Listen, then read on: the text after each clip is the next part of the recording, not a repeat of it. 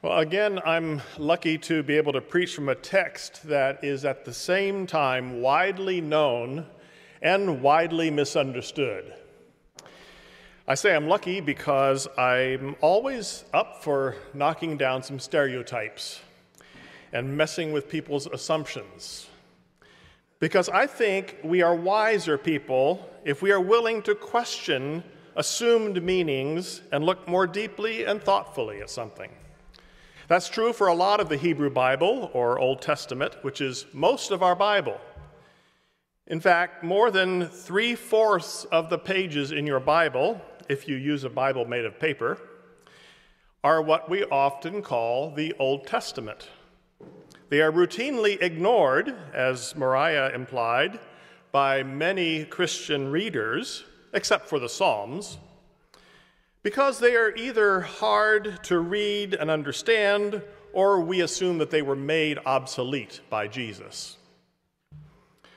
Just to make sure we didn't make that mistake today, we read Matthew 5:17, where Jesus said he did not come to abolish, but to fulfill.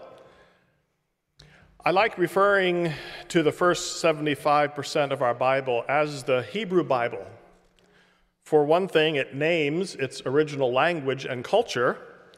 Plus, there's nothing in that name to imply that it's outdated, that it's not our Bible anymore. Yes, the first part of the Bible is old chronologically, but it's not old like milk gets old. It's not expired or sour. It is still fresh and life-giving. It still speaks to us and to our times. These writings are sacred to us because they were sacred to Jesus. For that matter, they are still the sacred writings for Jewish people who still hold them as precious and read them with reverence. But like all of our Bible, from Genesis to Revelation, what is written needs to be understood in its own context, on its own terms, and only then brought into our context, interpreted wisely, and applied in a way that fits our situation. We misunderstand the Ten Commandments today because we don't adequately deal with their original context. We lift them out of the story and make them into a list to be memorized and recited or etched onto plaques and monuments.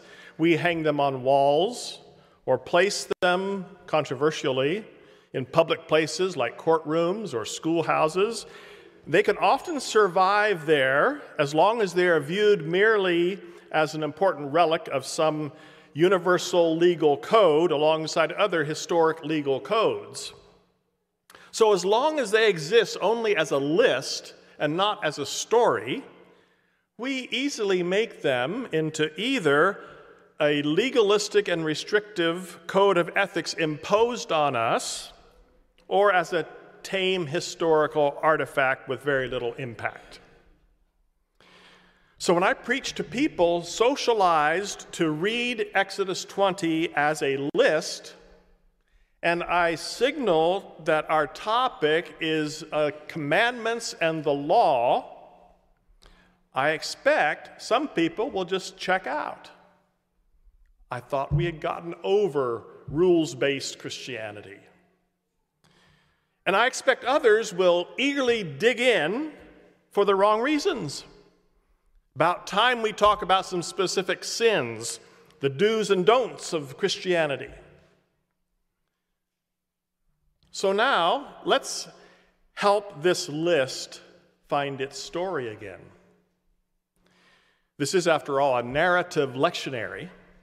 Scripture is more likely to change us if we read it as story and find ourselves in the story. This story continues the story of last Sunday, where the Hebrew people were liberated from hundreds of years of slavery and dehumanization in Egypt. Last week, we saw God as passionate for the liberation of all people who are oppressed. Today, not long after the crossing of the Red Sea, God is making a new covenant with them at Mount Sinai. It may not be your experience, but you can imagine the multi-generational injuries and collective trauma of the Hebrew people after what they and their ancestors endured in Egypt. It's not entirely unlike the multi-generational impact that slavery has had on American society and well-being. We are all still dealing with the painful results of that collective trauma 150 years later. For the Israelites, it was maybe months. According to the biblical story, this is a group of many thousands of traumatized people wandering and trying to find their way in a wilderness, a geographical one, and a psychological and social and spiritual wilderness. They endured generations in Egypt where the constant message was, you are not worthy, you are not even human. And they have only been out of that environment for a relatively short time. That, friends, is the story behind these so-called 10 Commandments. We must read them with that story in mind. These are not commandments aimed at reining in an unruly mob of wicked and condemned sinners who need to straighten up and get their act together to avoid damnation. No. These words are a roadmap for a flourishing life for a traumatized community. They were given by the God who created them and loves them dearly and wants them to thrive. These words were a healing gift. These words are meant to counteract and repair the harm brought by the oppressive messages that have defined the lives of the Hebrews up to that point. So, how does that realization change how we read these so-called 10 Commandments? More often than not, it's Christians who make this into a list of negative commands to constrain our wickedness. And it's the Jewish readers of this text, to this day, who celebrate this law as a precious gift that they were given. It's the Jews who still carry the Torah scroll around the synagogue, dancing with it and kissing it before it is read. And, interestingly, ponder this. The Jewish way of numbering the 10 Commandments, or the 10 words, is different than the Christian way. Same text, different numbering system. For Christians, number 1 is, you shall have no other gods before me. And number 2 is, you shall not make for yourselves any idols. But Jews combine those and make it their number 2. In the Jewish list, number 1 is not even a commandment. It is these precious words, I am the Lord your God who brought you out of the land of Egypt and out of the house of bondage. That's number 1. It's no coincidence, I think, that Christians call that a preamble and then make the 10 Commandments after it the important stuff. And Jews start with a word from Yahweh that connects them to their story, where they came from. It establishes the reason why the words that follow are such a beautiful and precious gift. So, what if we started with the story instead of the list?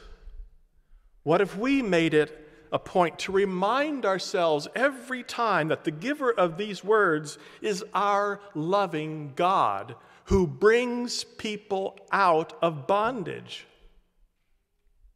When we start with that story, the rest of the words hold a richer meaning, and we hear them differently.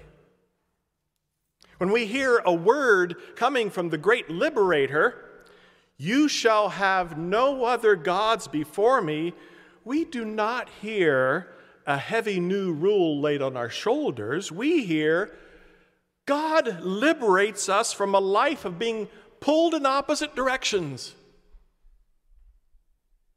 When we hear a word from our liberator saying, "You shall not take the name of the Lord your God in vain," we hear God liberates us from the trivial and profane and from being robbed of the beauty of the sacred.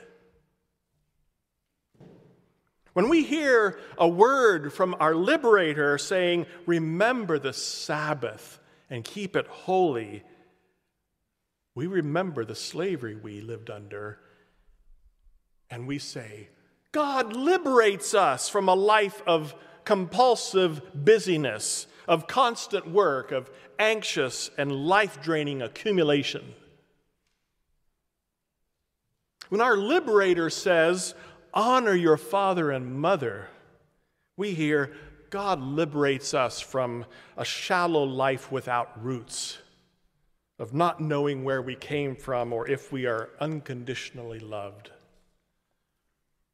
When our liberator says, "You shall not kill," we hear God liberates us from the death trap of escalating violence. When our liberator says, "You shall not commit adultery," we hear God liberates us from a lack of commitment in our most intimate human relationships. When our liberator says, "You shall not steal," "You shall not bear false witness against your neighbor," "You shall not covet your neighbor's property," we hear God liberates us from a lonely and bankrupt life where feeding our personal desires takes precedence over having a rich relational life of mutuality and community. These 10 words are not a sterile list of commands from on high delivered by an angry God trying to whip people into shape. They are a gift of love given by the great liberator. A God who wants to free us from bondage and slavery and oppression of every kind. A God who wants to free us to enter into a community of love and freedom and justice, into a free and right relationship with God and with each other. The 10 Commandments are a gracious gift of love. They actually can be objects of our affection. They can taste sweeter than honey. At least, so says Psalm 19, the law of the Lord is perfect. It revives the soul, it rejoices the heart. The commandments of the Lord are true, more to be desired than gold, even much fine gold, sweeter also than honey and the drippings from the honeycomb. If God's moral imperative on our lives is not experienced as invitational and compelling and life-giving and satisfying, then that's our fault, not God's. God's approach to us is that of a wooing lover, inviting us into freedom and flourishing. Let's say yes to that kind of God. And let's offer now a communal confession to that God. Read together what's in your bulletin as the confession, and also on the screens. God who loves us and freed us, we confess we often take for granted your love for us and your passion for our freedom. You brought us out of bondage and want us to flourish. We mistake your commandments for rules that constrict and confine rather than gifts that liberate us from all that diminishes our humanity. You brought us out of bondage and want us to flourish. We worship you, O Lord our God, who brought us out of the land of all that binds us.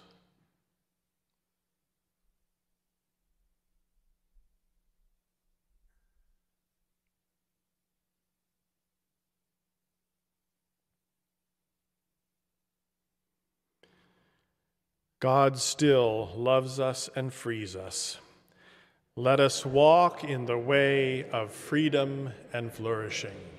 Amen.